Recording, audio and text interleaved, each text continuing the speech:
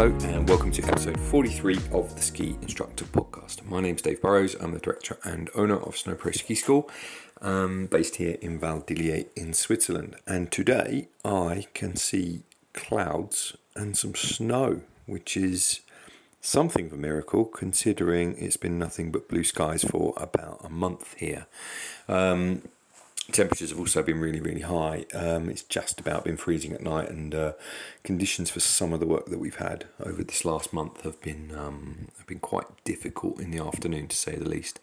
It's tough when everything's kind of slushy and heavy, and essentially you're just kind of skiing around trying to avoid anyone getting injured. There's not much that you can teach when everything is a mogul field and covered in slush. You've got kids falling everywhere and all that sort of thing. So it's been a tough month, hence the reason that I haven't posted anything for a month or so, because it's just been kind of relentless for us this month. The return of tourism here to the Alps has just meant that this season has just been crazy, really, really crazy. I've got guys on my team kind of begging me for days off and stuff like that, and it's only just calmed down. It's been non-stop since about it's actually been non-stop all season, to be honest with you. So that's something that we need to address next year, and I'm probably light about 3 instructors probably as to where I thought that I should be, and so that's my error. But it just means that everyone, including myself, has been working like crazy. So it's been a busy and interesting season, and we can't complain after the last 2. So before we get going, I want to tell you about an episode that's coming up in 2 episode time. So this episode here, 43 and 44, is going to be a 2-part with Helen Trayfoot. And then episode after that is going to be like a listener questions kind of thing. So if you, the listeners out there, and there's plenty of you, have got any questions whatsoever that you want to shoot towards me and whoever is going to be my guest, so there's going to be 2 of us answering your questions as they come in. And so just email them to me. The email address is in the podcast notes, but it's dave@snow-pros.ski. You can send me an email with any questions you like, and myself and my guest will do our best to answer them. Whether or not this will work, I don't know. That all depends on you and what you send in. So that's kind of up to you. So just to give you a bit of notice that that's something that's going to be happening. So you will, I'm getting loads and loads of correspondence anyway. So it will be, if you have anything you want to discuss, or even just comments or commentary to as a point of discussion, just send them across, and let's see if we can make an episode out of that. Here in episode 43, so I had a lovely chat with Helen Trayfoot, who is an independent ski instructor working here in Chatel, in France, just over the border in the Porte du Soleil. And in this first part of this interview, we start off by discussing her kind of current process about going to get French nationality, the usual kind of backstory, how she arrived in Chatel, and what her journey towards independent French instructor and also BASI trainer looked like. And then we get stuck into the main crux of why I wanted to interview Helen, which was her work on teaching children. We haven't actually talked that much about teaching children in the last 42 episodes. So, and considering that's the bulk of the job for some people, it might be a few good ideas here and there in these next 2 parts for you. So hopefully this will be extremely useful. I've been wanting to speak to Helen for some time because she was a good influence on me with regards to how I go about teaching children how to ski. So without further ado, we get going, and the first question that we talked about was about her French nationality.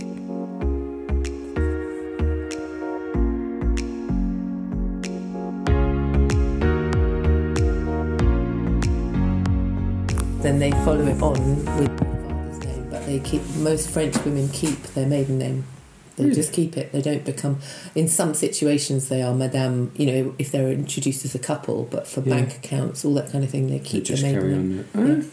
About that. And you're French now. I'm French now. Since when? since the start of last summer. That's when my final paperwork came through. Were you doing all that before Brexit anyway? Or was it like, I better do this? It was part of my plan, always. As soon as we moved here, my intention was to become French, to take French nationality. And obviously you've got to wait 5 years, whatever, and you've got to obviously have everything in place. Yeah. And then, time, and you just end up not doing stuff. And then literally as Brexit happened, I think, because that was... I started to put my paperwork in, so I was finding out. I think I'd actually made the initial inquiry, and I'd heard nothing back, and so I was like, because you have to put in an initial interview to present all your paperwork. Oh, wow! And so they give you a date, and then you have to work towards that date. But I hadn't had any response from that for a year. And so I followed it up with a little email a year later, just as Brexit was going on, and said, is there any problems? And that she came straight back to me and gave me a date, in that summer. And so I worked towards that date, and then it was, then you have more stuff to do. And Neil was telling me about him going through that process, and... he was like, he had to take, because all of his documents were in South Africa and stuff, and he had to get them all translated, and it was like, it just sounded like a nightmare. Like he had to go and redo that every 6 months or something. Yeah, crazy. Well, the thing is that all French documents, from what I can understand, only last 6 months or 3 months. So your birth certificate and stuff, you actually have, if you need to re-present it, you go and get another one. And that's really easy to do if you're French. Yeah. And of course the French relate everything to the way they do things. Yes. So it's like, you just have to do it our way. So when they want certified translations, they're just like, that's what... It's just how it is, right? That's how it is. It's what we do. So and rightly so. Like, you're trying to be one of us. Yeah. Yeah.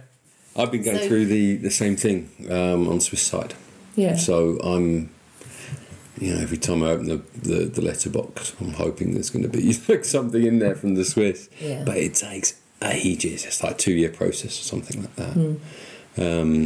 Well, it says now the waiting time from the time you've put in your paperwork to the last part of it is an interview which you attend. So you put in all your paperwork, you go and see a lady, she goes through, basically her job is to go through all your paperwork. Yeah. And if you haven't got everything, she will send you away to go and get more with the whole dossier, right? Yes. Yeah. So they won't accept it. Yeah. So they won't accept it unless you've got everything. So you then have to go back and sort it all out, and that's her job. Her job is just to make sure that it's easy for you to go to the next stage. Yeah.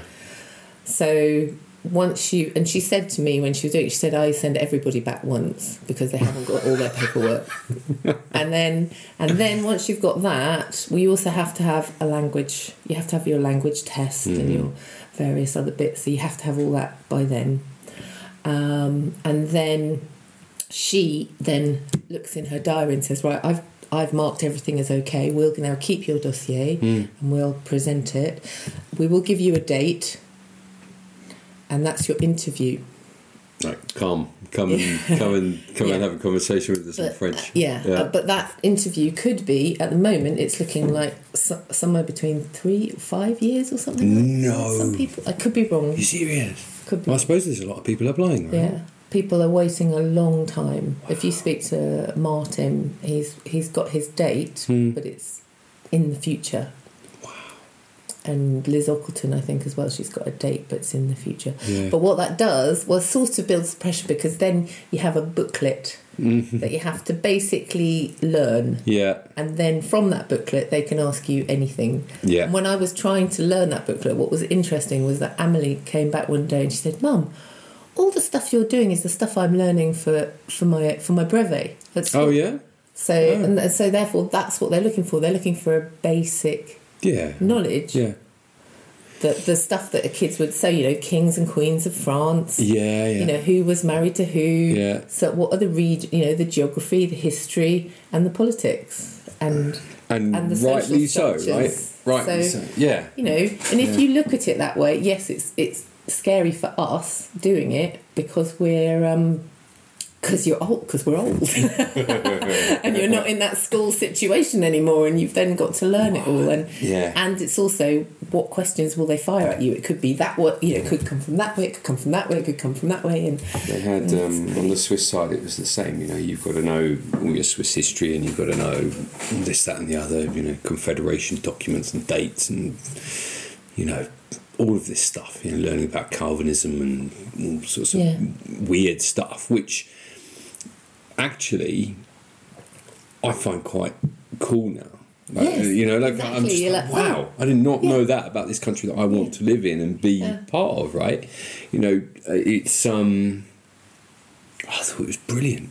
Really brilliant. And now, I'm planning a motorbike tour, and the nerd that I am, I want to go to, the Swiss Confederation Document Museum, which is in, Luzern, and go and see this thing that they keep talking about, this, thing that the original 3 cantons signed, to become the original bit of Switzerland, which is apparently in a museum somewhere. It's from 1291, something but crazy. that becomes really interesting. Yeah, I think it's interesting. If you're interested in history, I think it is interesting. Yeah. And like you say, if you want to be part of it, you've got to know it. It's fair. Yeah. I think it is very. We all of us do it, and myself included. We come here and we have these ideas, and we think it's going to be. We're quite romantic and a bit naive about it. Yeah. And we have these ideas, and then when you actually get into it, yes, of course it's hard, but it's also, yes, I'm French. I have French nationality, and I try really hard. And if you'd said to me, and my French is okay, I can converse, and I work with French guys and whatever, but I still don't. If you'd asked me when we first came here, I would have thought by now I would have been absolutely dreaming in French and completely courant and all that. And I still don't feel like that. But maybe that's just what it is, being old, or living in a sort of in between world. When you go back to the UK, which I haven't done for 3 years now. Yeah, you and me both. But you don't feel quite like you fit in there. No, exactly. And you don't feel quite like you fit in here, and so it's just that sort of, in that, I suppose it's expat life. I suppose so. It's a strange one, isn't it? Because although in the last couple of days I've reached a real, I don't know, I feel like I've gone through I've climbed over a wall with regards to my French speaking. It's pretty good anyway, right? I know I can get around, run a business in Switzerland, right? It's not that bad, but I feel like I've gone over a hump, and I feel kind of confident, making jokes and kind of, just trying to be who I actually am instead of thinking about everything. Yeah, it's funny, isn't it? Because sometimes you hear you can start hearing accents. Yeah. That's I think that's when you know you've arrived. That's a bit of a moment when you suddenly go, oh yeah, I noticed that's that. Yeah, okay. In Valais, I can understand everybody. Go to Canton Vaud, and I'm like, I have no idea what these guys are talking about, and I'm all at sea in Geneva because they speak too fast. Yeah. It's bananas. Yeah. It's really funny. I like the way the Swiss count, though. Yeah, isn't it easier? Yeah. Everyone says that. But Amelie's old headmistress in the little school here told me why the French do that, and apparently it's because of the French court, and the kings and the courtiers and they obviously they were the wealthy ones, and so they decided to make counting complicated because then the plebs wouldn't understand what they were talking about, and that's why. And it's bizarre, but they kept it.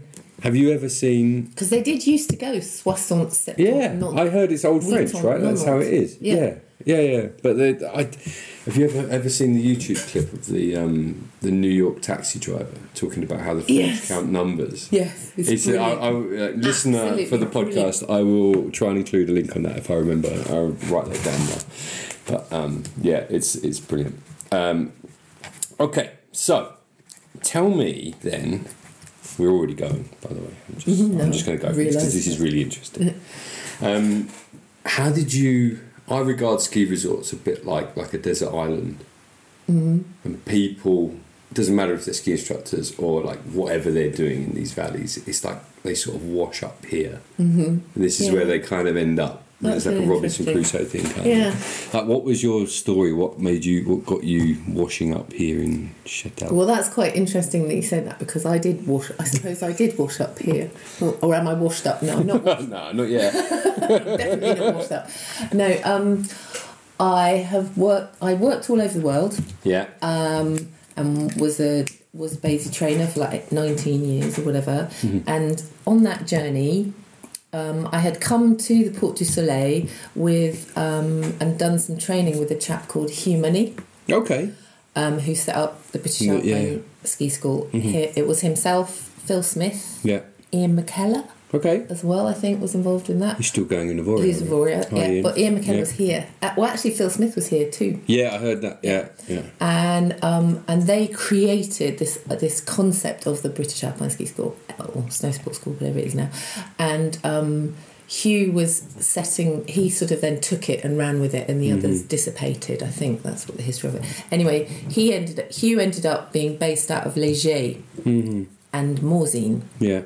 but he never really made Morzine work, but he was looking for people to develop. And I'd already worked with Hugh. Well, Hugh had been the trainer at Hillingdon Dry Ski Slope, Right. where I started working Okay. all those years ago after I'd finished my degree, Yeah. when I was trying not to get hooked back into skiing. Oh, right. What was your... Right, let's go down that road. What was your degree? My degree was performing arts with art. Serious? Drama, dance, music. Wow. Yeah. And then I did a postgraduate course in art and textiles. So when I was 16... That explains a lot, looking around your house. I know, I guess it. Yeah. Right, okay. So I was probably always a jack of all trades and master of none of them. Are those paintings yours downstairs? The one that's on Yeah. the wall on the left? Yeah. It's beautiful. Yeah. Oh, thank you. I've got an artist in my house as well. My house is full of art. My wife is going art crazy right now. So. Oh, lovely. Yeah, it's all right. So as a kid, I always went on skiing trips. This is going all the way back. Then when I was 8 years old, the Austrian ski school that we went to said, we'd really like to keep her here. And I was 8 years old, and my parents didn't have the money or to do that. But I had the bug. But I didn't. We went to the dry ski slope, 8-9 years old, and I tried it out, and I didn't like it. And I didn't really understand what was going on, and it felt different and all that kind of stuff. And I didn't go, looking back, if I'd been directing my parents, I would have said, get her a lesson, get her into race training, But I didn't do that. I then thought, oh no, I don't. And I thought, oh no, it's too much for my mum to drive me to Southampton, all that stuff. I was doing a lot of other activities. And then when I was 16, I thought, I think I'd like to be a ski instructor. And it's a job I can do, because then I can get to go skiing when my mum and dad don't want to support me anymore, and I can be at university and go and take people skiing, during the holidays. And so at 16, I went up to Scotland and did my first ski instructor's course at Loch-Inch. Was based at Loch-Inch Water Sports. Yeah. That was where I came across Clive Freshwater and the freshwater boys who were running around in their welly boots and their shorts. Yeah. And did that course over 2 weeks. And at the end of that course, they said, right, you're a great teacher. You need to get miles under your feet. So at that point, 16 to 18, I did my A-levels at school. And at the same time, I started race training at the dry slope at Southampton, got into the sort of regional team, fought to get into everything because I was too old to race. Okay. And I so that day riding, right? Yeah. So and I made it through. I got into the British champs and the England champs and the British schoolgirl races over in Aiglon. Went out to all of those, and basically I didn't have any points, so I was just put down at the end of each race. I had one pair of skis, had no idea what I was doing, just did it and worked it out along the way, and I was sort of on the southern region team, sort of, and there was people like Hayden Scott. He was actually at my school, but I never knew. He's a year above me at school, but I never knew that he was involved in that until I started at 16. And when I was actually racing, the only person that actually spoke to me was Andy Lockerbie. And I remember he was really chirpy chap, because he is a chirpy chap. And then he was like, "Oh, hi, Helen." And so I was on the periphery of all that stuff and that group of people, but I was on the edge of it. And then when I was 18, I wrote to all the ski schools in Andorra because I wanted to be...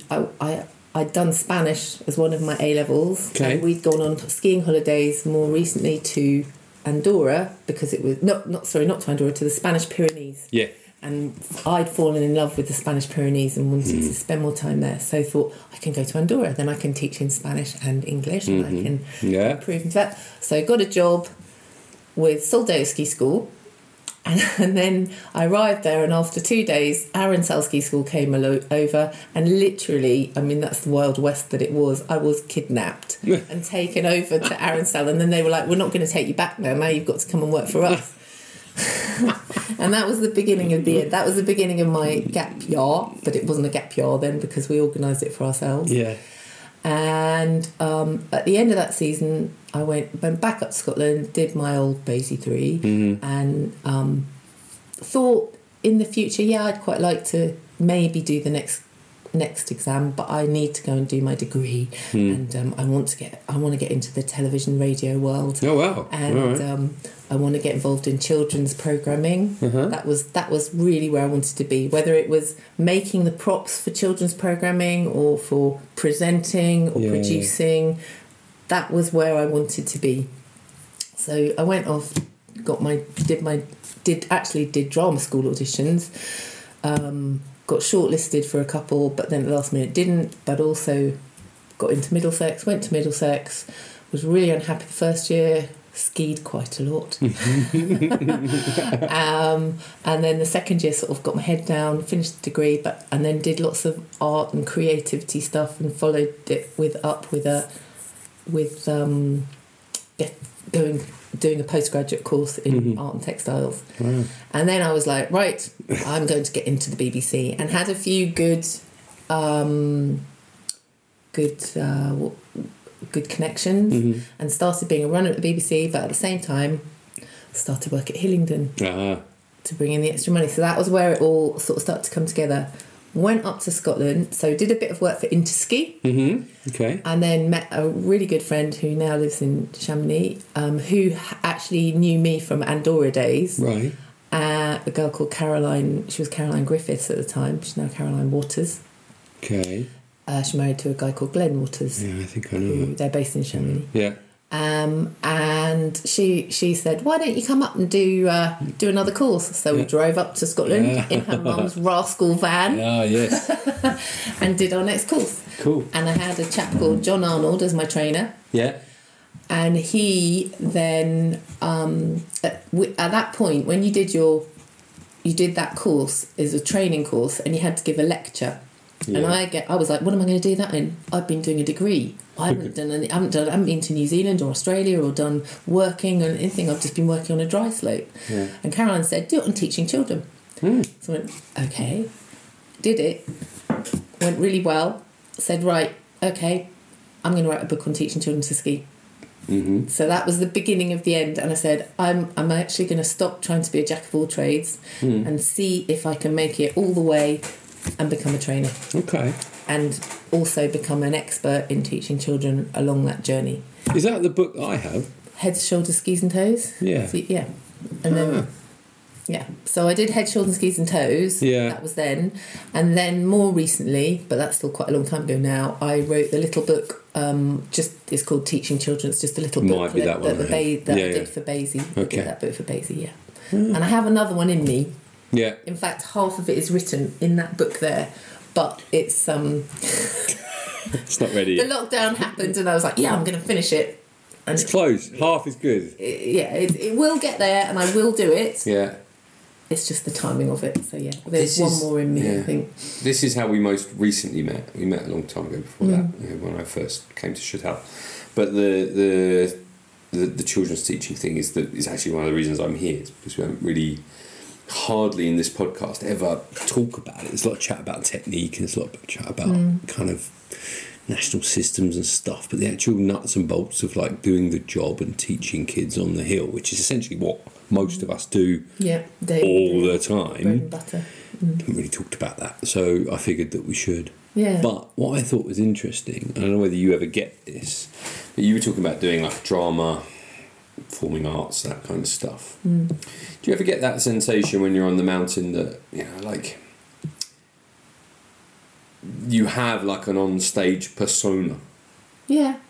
And like like ski teacher. Yeah, definitely. Like I put on my trainer's helmet, or I put on my instructor's head, or I put on my... Yeah, I do. Yeah. And actually, when it comes to real life, I'm quite shy. Yeah, I'd say I'm the same. Like, I don't really court, you know, that much attention, really. Yeah.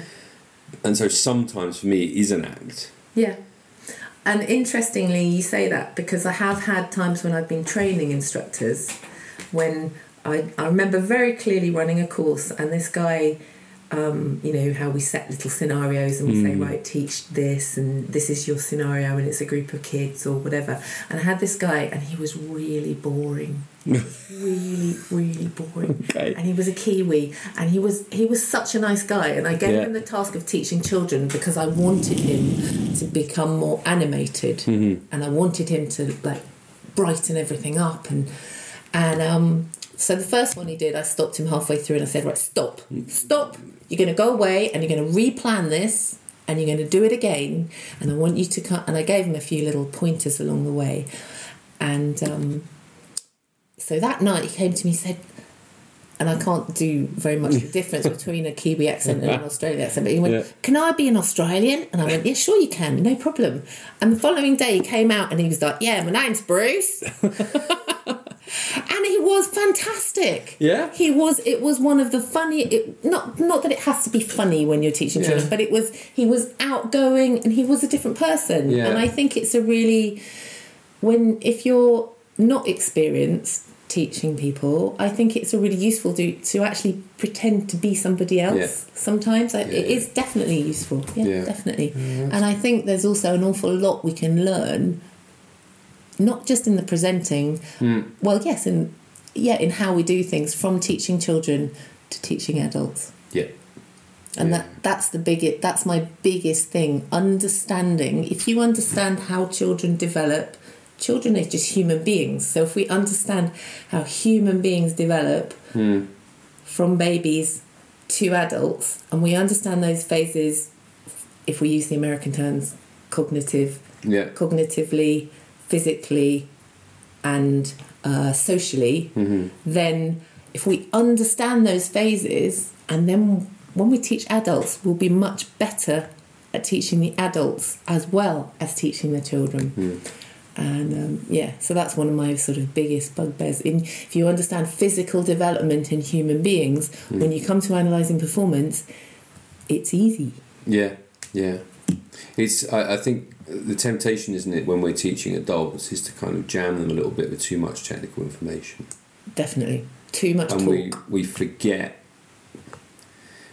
often that those people are there to have fun too, right? They're there in front of us. They may be on holiday or they might be there, you know. It takes quite a lot to get that person there to be standing in front of us. There's a lot goes into it. You know, if you think about just everything, you know, the client's got to find you, you've got to do all your marketing for them to find you, you've got to go through the booking process, blah, blah, blah, blah, blah, like to actually physically, and then they've got to get there, they've got to get all their kit and all that, the other. For them to actually get there standing in front of you, there's an enormous amount goes into it. And then what? You ruin their day by like basically giving them the technical manual in like a shorthand version. Yeah. Or right, people go away and they don't know, because you never know when you've had a good lesson until you've had a really good lesson. Yeah.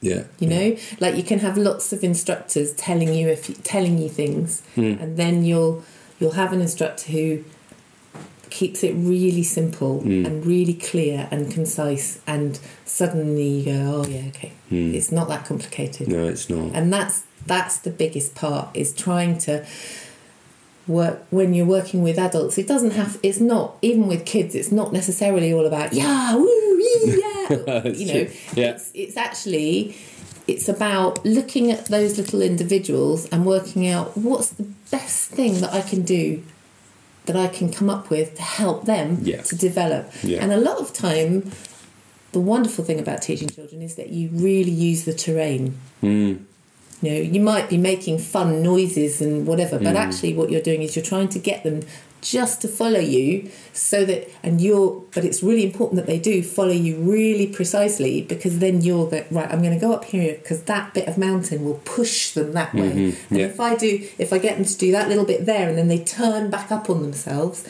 if they turn back up on themselves, that's going to push that inside ski. And they're going to have to balance against that outside ski, and it's going to push them parallel, and they won't even realise it. And then it's like, oh yeah, we can do a little bit of, I call side slipping the 0 to 5, because I give it a little scale. Flat skis are 0, tilted skis are 5. And so just lots of like playing with that, and then putting it into the environment and scraping and letting this mountain push you around. And that's what's really exciting to see when you've got little children. All the way up, really. How do you get adults to do that same thing? Can be much more of a challenge. The first thing, because with children want to play on the edges and play off the little bumps where the snow is best, where it's often safer to be. Adults, no, they don't want to go there. They want to stay on the piste. And then they meander across from one side to the other with, and you're just like, no. If you can get them to the point where they can really follow you and they've got a few little focuses, then the magic starts to happen, and that's exciting.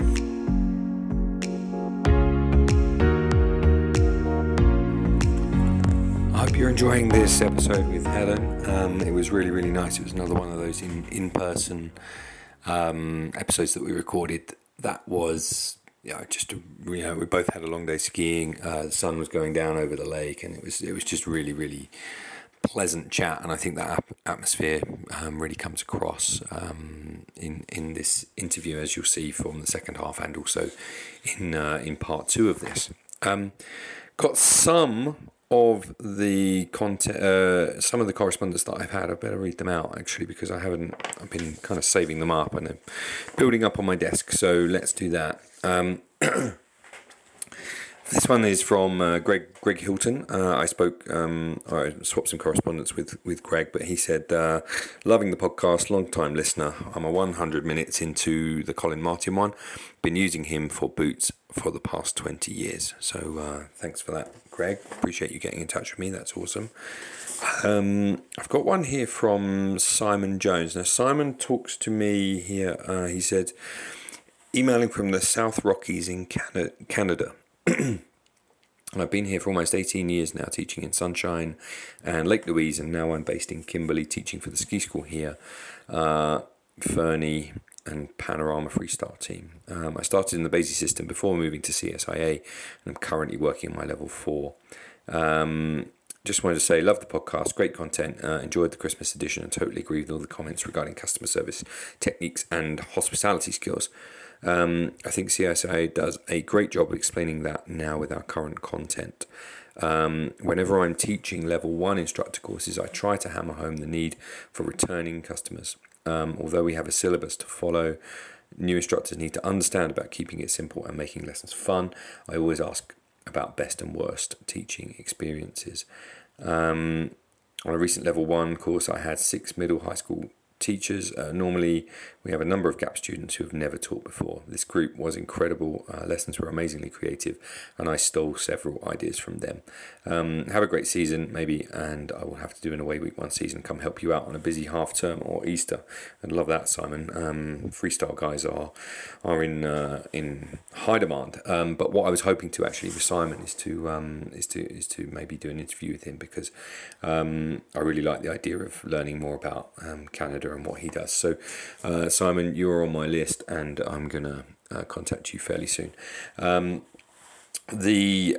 also got another piece of correspondence here from Ian Martin. Now, Ian Martin runs something called the Ski Podcast. The Ski Podcast is a really, really good podcast. It's slightly more kind of regular skier focused. It's not as nerdy as the Ski Instructor podcast, which is about our industry. But Ian's podcast is really good, and it's kind of focused on the wider industry and to get a perspective of what kind of real tourist client skiers are thinking about. It's a really, really good listen, so I highly recommend you listen to Ian's podcast. He says, excellent interview with Colin Martin, thank you very much. I found it really interesting, and as a bonus I loved the sound of the cowbells in the background. So thanks for that, Ian, I really appreciate it. All the cows at the moment are in the shed, and the local farmer that I know said that the cows don't come out till about April 15th. So they're all in the shed at the moment, and they're nice and warm, waiting, I'm guessing. I figured the other day that I reckon it must be because the grass is not ready yet, is the reason they don't let them out in this kind of nice weather that we've been having. Because otherwise, presumably, they just turn the fields to mud and the grass can't grow. So anyway, that's my own opinion. If you know anything about cows and farming, just let me know if I'm right or wrong on that. And then I got a lovely email from Alexander Kolborg, who's from Denmark. Now, he says, first of all, thanks for the great podcast. I'm a big fan. Now, Alexander, you've sent me a long question, which I'm going to save as the first question that we're going to have on the Q&A podcast. So any questions podcast, you're going to be the first one up. Anyway, he goes on to say after the question that he said, again, thanks for a great podcast. I'm looking forward to the next episode. So thank you, Alexander, for writing that. I really, really appreciate it. But I'm going to keep your question, and we're going to use that as number one. So if you have any questions for me at all with regards to anything, and for me and my guest, write to me about anything you like, and we're going to do a lovely Q&A podcast that will come in 2 episodes time. So the address is down, email address is below, and you can write to me there. Without much further ado, please enjoy the second half of part 1 of this podcast, and I'll catch up with you on the next episode.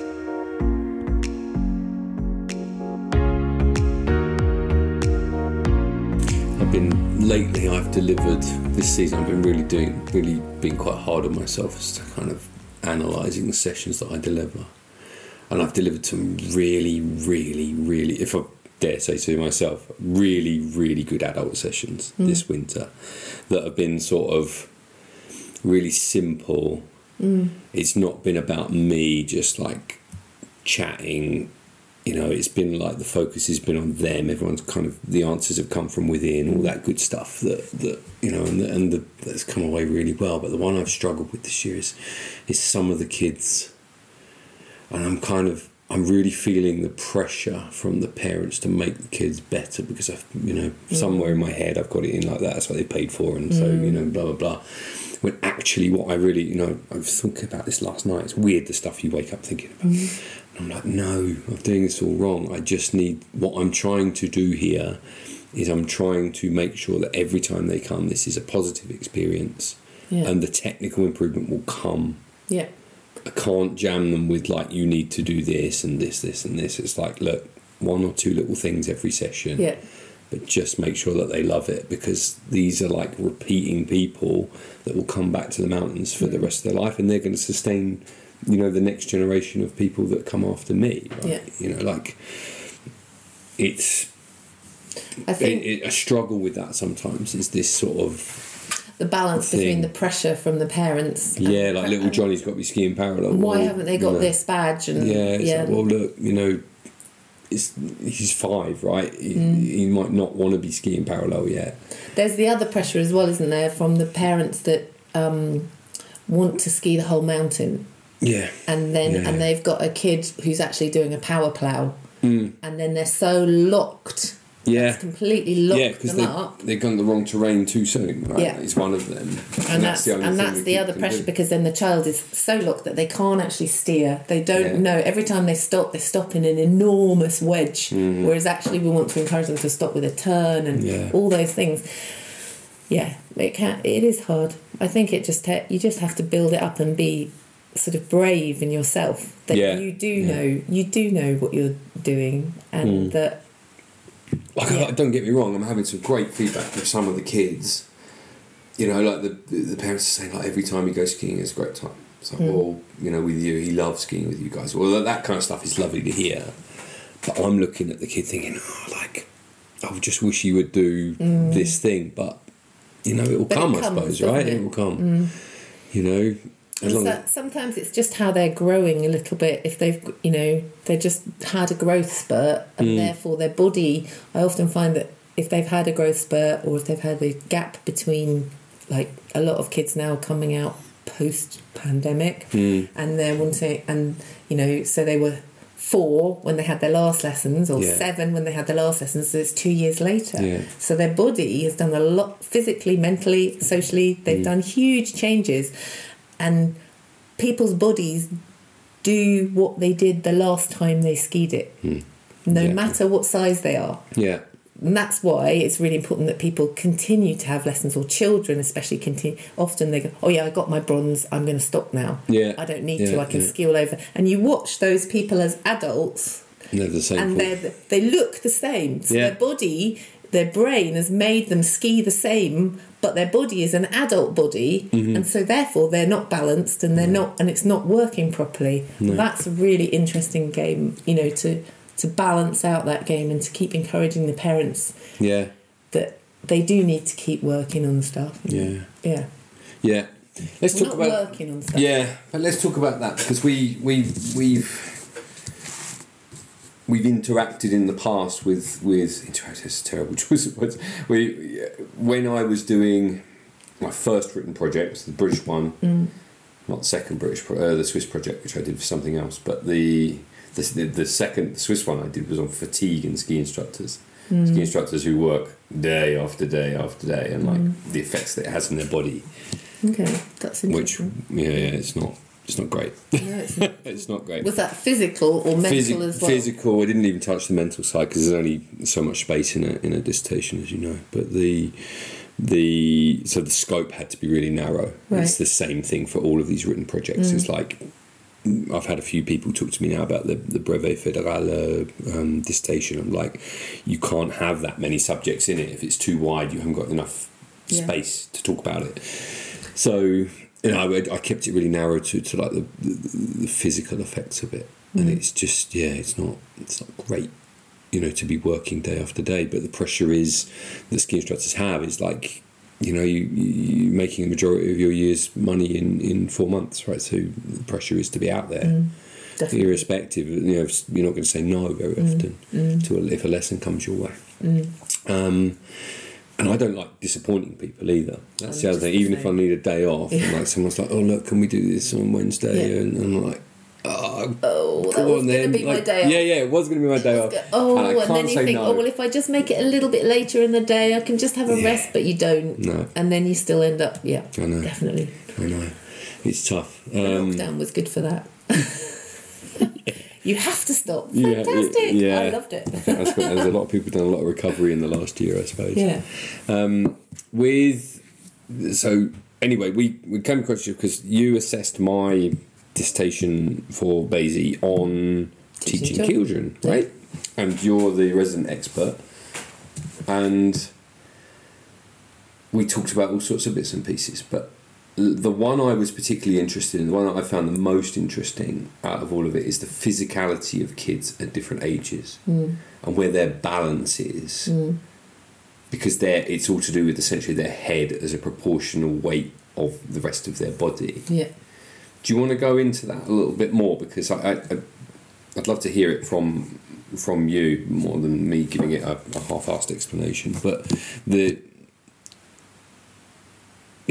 just so the point that as children develop, the head when they're 2, 3, 4, their head is much bigger in relation to the rest of their body, so their centre of gravity is high.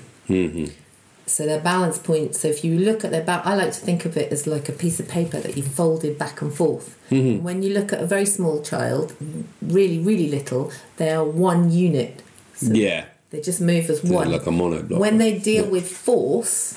when they deal with force, they tend to bend at the hip because that's their absorption. So they will be in balance. If you look at them on a very gentle slope or almost flat slope, you will see when they stand on their skis a very slight flex at the ankle, the knee and the hip, and the head will be over their middle. The top. Up to about what age?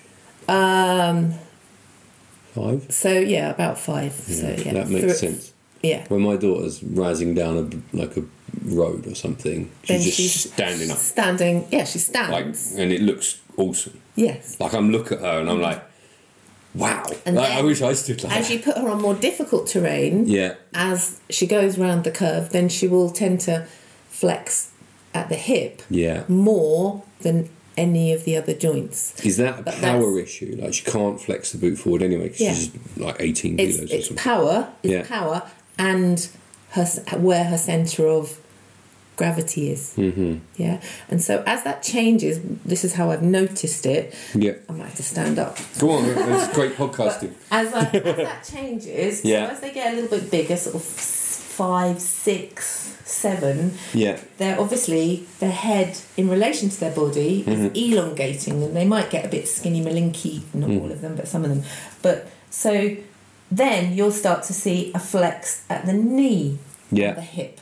Okay. And again, that's a power thing as well because they don't have the strength, and you really see that in racer kids, don't you? You know, you see them in their stiffer boots, and they're very able to steer. They're very able to tilt their feet, and they almost look like an adult, but not quite. There's something missing. And that's the flex. That's that fine tune. Yeah, the boot flex. But they have that feel, but you don't see it. Yeah, I think, and then so that's. Again, it's all about terrain and balancing and giving them pushing them in the right direction and creating experiences for them where they can experiment and feel and find the place to be on their skis. And then as we keep developing, so by the time they get to sort of 10, 11, then they're going to begin, depending on female and male, that also the gender changes things, but they will, if they're directed in the right direction, begin again on the easier slopes to flex more at the ankle, knee, hip.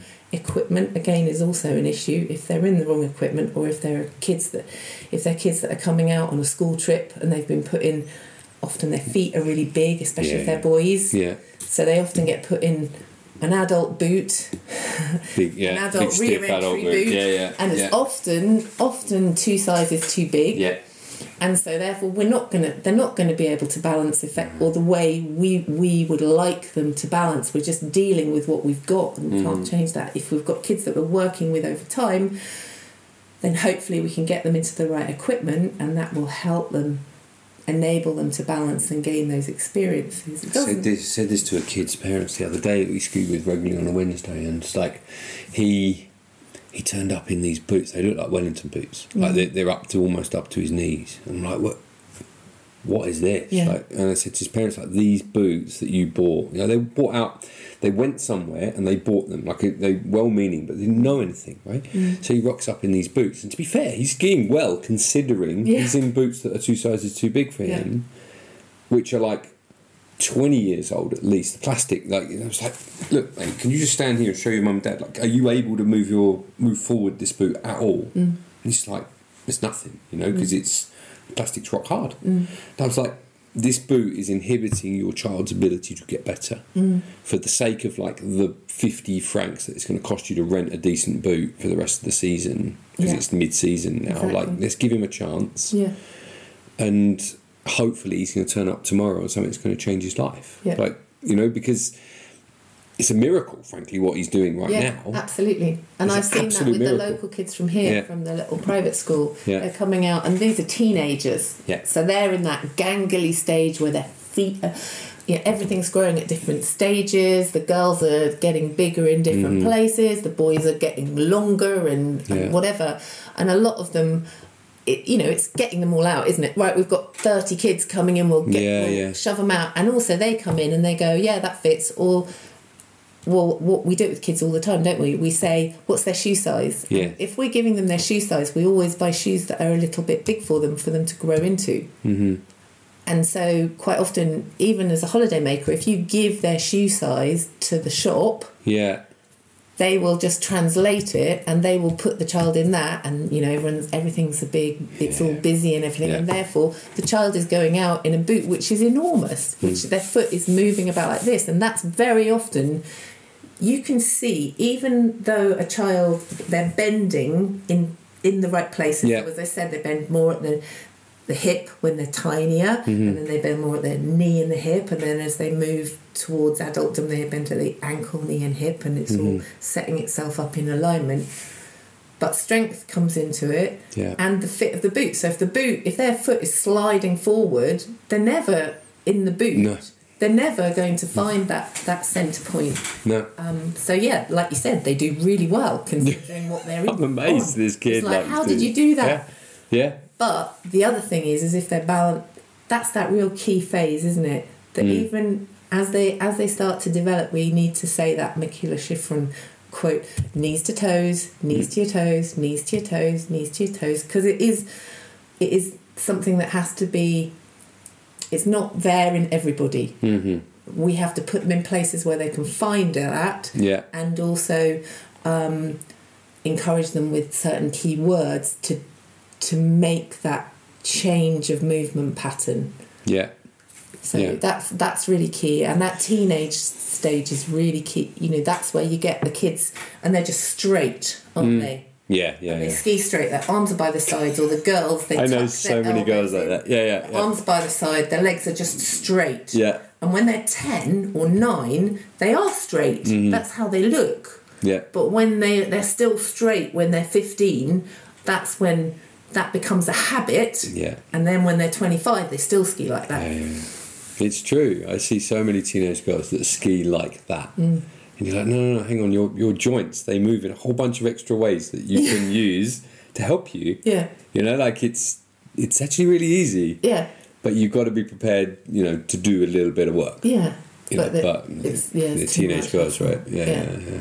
I don't know, I think we're, as instructors, I think we're quite lucky because we're not mum and dad, right? That's the usual person that a teenager will rebel against. But especially if you give them the reason for doing it, which is like, look, you could better, and you can get around easy with less effort. Which is that key thing, especially with teenagers. That's a real key teaching point, isn't it? If you explain why. If they understand that you're not just telling them no. Or you're not just telling them what to do for the sake of it. If you're kind of saying, well, it's because of this. Then it's like, oh, okay, I get that. All right, then that's fine.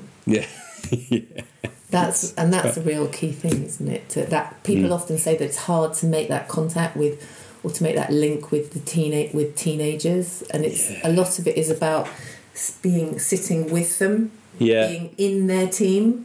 Rather than being the leader of the team, the gang. We do a really cool thing that I've been getting off the ground the last few years, which I know a bunch of girls from the international schools, and we have this sort of social skiing thing, which is like, it's essentially called Girls' Days Out, but it's basically, it's now morphed into this one particular girl and her 6 best mates or whatever, and we just go skiing. And there's like very, very little in the way of like technical input. It's just like says, look, we'll go. I'm kind of in charge of the route. You don't, how we get there. I'll give you where we're going. You don't have to follow me. We're not doing that. You're like grown up now. You have to do that. And we're just gonna be, and my idea is to sort of blend myself into the background a little bit and just let them have a day without anyone on their back, without anyone telling them what to do, and just to enjoy their time with their mates. And that includes lunchtime, and just like, oh, if you want girls, I'll go and sit over there, but I'm over here if you've got any like issues. But just enjoy yourselves and be with your friends, but you're safe at the same time. And that's the other part. That is the other part about ski instructing, isn't it? That is the big thing that we get hooked up hugely on like this. You have to look like, you have to ski in this way, you have to look like this, and you have to be technically perfect. You don't. It's not about that. It's actually, there's lots of other stuff, and you get any client come to you especially the adults, and they have lives that are full of stuff, full of stuff that's going on, and actually they don't want you telling them. They want a couple of sticking plasters or a couple of key points, for them to kind of focus on. Okay, right, just I don't know, whatever. Let both sticks tickle the snow as you're going around every turn. That's it. That's all we're going to think about the whole day, just to get you more centred and stop you leaning in. That's why we're doing it now. That's all we're going to do everywhere we go. Let's just go and have fun. And they don't want any more than that. Or well, they do sort of. They come to you with this idea that they want lots of stuff because that's what people have told them in the past. Yeah, it's an expectation from the industry, right? Yeah. But actually, if you can get them over that, and you go, no, we're only going to focus on one thing, and we're going to keep it pure and simple, and that's probably going back to the very beginning of it. My feeling is that skiing is really simple, really, really simple. That's why children get really good at it. Yeah. It is. Because, well, we said this a minute ago, didn't we, when you were making me this excellent cup of tea, is that, like, skiing is simple. It is essentially being in balance, sliding down the hill on 2 planks of wood. Yeah. But it's complicated by so much other stuff. Well, that was what Hugh Money said many years ago. He said, skiing is simple, human beings are complicated. Yeah, or complicate it. Complicated. Yeah, for sure. It complicated. Yeah. And it's not. No. And it's all about less talk, more do, but the words that you do use have to be meaningful. Mm-hmm. Yeah. That's really important. Yeah, that's or true. the noises. Because when I'm working with kids in particular, I'm quite often going, whoop, whoop, whoop. Yeah. Which is a huge part of it. There was another guy, again, on an instructor course that I ran, and he did his first teaching session and he talked too much, way too much, and he was a teacher and he taught special needs, and he came off, he said, I know what I did. So I said, okay, so for tomorrow you have to teach, I'm going to keep it quite narrow, I want you to teach sort of plough paralleling towards parallel skiing. That's that's the sort of phase that you're going through, and you're only allowed to use 4 words for the whole session. You're only allowed to use 4 words. And he was like, I said, you can work with somebody else to work out what you're going to do. Yeah. And he came the next day and he went, I've got 4 words to say to all of you: ibble, obble, black, bobble. And everyone was like, and then he pointed. It was one of the best sessions I've ever had, and I gave it as a scenario to like level 4 instructors, and they couldn't get it because they wanted to make everything really complicated. But what he did in that ibble, obble, black, bobble was he used a demonstration, and he went and he used the words as to be parts of the turn. So he started in a wedge and he went ibble, and then into the full line obble, and then round the full line black, and then at the end of the turn, and he went bobble, and he just steered the inside ski, and he showed it, and then he went bobble, and then everyone went, oh, okay, got it. And then they did it, and then they came down, and he could give feedback on that, bobble, black, bobble, because they had points of reference to go from. Yeah. And then the next time he went, this time. We didn't even say this time. We went, watch me in actions. And he went, ibble, obble, and they had to match on black. Bobble. And they skied that a bit, and they were all shouting, ibble, obble, black, bobble, ibble, obble, black, bobble. And then the next one was ibble, obble, black, bobble, ibble, obble, black, bobble. And then it was ibble, obble, black, bobble. And it was parallel. And that's the simplicity. That's the purity of it. Yeah. It shouldn't be all about, we understand as professionals, we understand how human beings develop, and in physically, socially, and cognitively. We understand how the ski works, but what we use is very simple. Yeah. And very concise, and then they learn it by doing it and experiencing it. But they often it's them learning without realising they're learning, but that's not the same as just going down doing nothing as a ski instructor and going, you there. How did that feel? Great, wicked, awesome. That's a that's a different thing. It's consciously making decisions, but not necessarily, and only using what you need to use. Yeah. Simpleness. Yeah, keeping it really, really simple. I hear you. I'm really trying to go towards that in like what I'm doing. What's the simplest thing that I can say, and what's the simplest thing? I always feel sometimes I stop myself. I feel like I want to say that extra sentence. Yes. I'm just like, no, stop. No, I'll just ski off. That's it. And it's very easy also when people are looking at you. Yeah. It's very easy to start explaining, and then they keep looking at you and nodding. So you think, I'll just explain it a bit more. Yeah. And then they look at you a bit more and you go, well, I'll just explain it a bit more and then I'll do it again. And then I'll do it while I'm skiing off as well, even though you can't hear me. I know. Tell me about it. I think that's a constant journey that we're on. Yeah. Is reading people. Yes. And I think something that's really important always to remember is that me, myself and I know what I'm talking about. When I speak to somebody else, they are translating what we are saying, even though it's the same language, they're translating it into their world of understanding. Yeah. So that's like kind of their paradigm to our paradigm. And the goal is, how do we make sure the message is the same? We're in one paradigm. One world. So sometimes you'll say, I want you to try and feel for the arch of your foot or whatever, or feel your little toe roll over. Or here's a key one, point your toes where you want to go. I say that a lot. Yeah. Point your toes where you want to go. And I remember somebody going, but I can't, I'm feeling oh, you're like, you can't do that. Toe. Yeah. Like, how am I pointing? You've been saying this for ages, I don't know what you mean. I had a 5-year-old say to me the other day, what do you mean stretch up?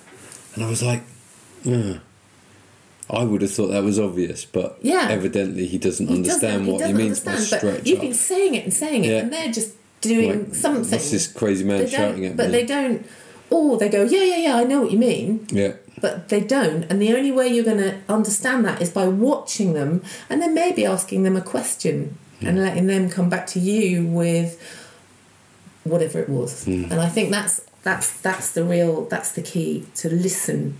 Watch. Listen, watch and do. How do you... I've been meaning for the last 10 minutes to go back to the age ranges, but I'm just going to ask you about this thing. About what you were just talking about there was the rolling up. When you've got, let's say if we're talking about big toe, little toe, say, but you've got a kid that's on, say, 2 big toes a lot of the time. Yeah. You just talked about like rolling over the inside ski at some point in the turn. How are you teaching that specific thing? How are you getting them from 2 inside edges to... I do an awful lot. I start it off very early on in their learning. Adults or children, the way it comes out of my mouth might be packaged slightly differently, but I'm doing exactly the same activities. But I do a lot of making them aware when they're first stepping up the hill. So feel your feet roll. So it's introduced on the very first session. 2 flat feet, 0. Rolling your feet up.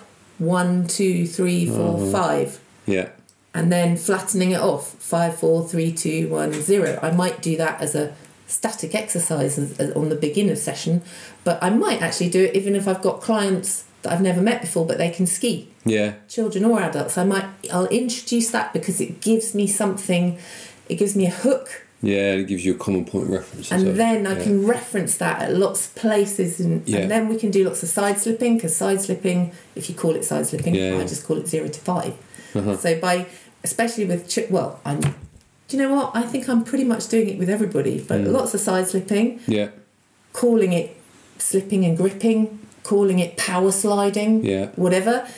But it's that 5 to 0, 5 to 0, and especially with kids, I just go 5, 0, 5. They go parallel. Oh yeah, right. We'll try that. That's it. That's it. It's that's it. Same with adults. They get, once they get it, 505, 5, 4, 3, 2, 1, 0, 1, 2, 3, 4, 5. Then I get bored of counting up and down, so I just go 5, 0, 5. Okay, right. And then we go 5, 0, 5, and we pick up the inside ski, so we go woohoo, 5, 0, 5, woohoo. And they do it, and then we get to the top of the hill and we do a bit more 5, slipping, power sliding, going up the side of something and power sliding back down, so that they start to get the feeling of that release, because that's the biggest bit, isn't it? You know, holding those 2 inside feet. Yeah. It's about releasing, letting one go, and that's what we once. If we're not careful at that very early stage, we always hold on really tight because we think about that outside ski all the time. We hold it, and then we stand. We talk about standing on the other ski, and therefore we don't quite release that one, and then we go round, or we go round. Especially with kids or ladies, they hold on to that plough as they go round, and then that actually stops. Yeah. The outside ski from turning enough around the corner, and that's how the zigzag turns start, because that inside leg is blocking the outside ski. Yeah, especially if they're stuck in like that plough at the top, because you've got to flex quite hard to let the thigh bone get out of the way for it to go flat. Otherwise, you've just got this kind of big solid bone in here. Yeah, like blocking. With older people, I talk about letting the legs sort of crumple, soften. Like softening of the inside leg as a transition. With the children, I often play like cat chases mouse. The tips of the skis chase each other, because that's a good rotary game. So big toe in and your little toe out. But the chasing one is good cat and mouse, because that's constant movement. So as cat chases mouse runs up the hill and runs away and runs away and runs away and runs away, and then mouse chases the cat and runs away and runs away and runs away. So they're always, they just go parallel. Right.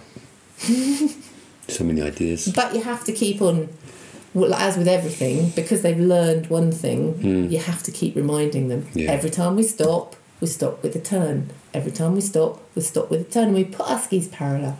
And then all of us, we put our skis parallel, so stop with a turn, put your skis parallel, and then that repetition means that eventually they just do it, and because they're stopping a bit faster, then that inside leg just gets... Because we've told them to put their skis parallel all the time. Yeah. I do get quite upset with, when we're instructing whatever, children or adults, but in particular with children, where we go, stop in a plough. That red light. There's nothing wrong with coming to a gentle stop or and stop, but it's when we go stop. And then they push, and that again, pushing your heels out. Horrible. Push your heels out. It's it's toes in, heels out. So even as a beginner, even if for me, my little ones, and they've got an edgy wedgie, it's like, we're going to make a triangle. Let's make a triangle. Lovely. Open your feet. Toes together, heels apart. Toes together, heels apart. So those are the kind of words that I use. So it's not just heels apart. There's always the 2 words, so that it's that combined movement. And that goes back to what I said earlier. It's like you have to be careful the words you use to achieve the outcome that you want to achieve. Yeah, that's for sure.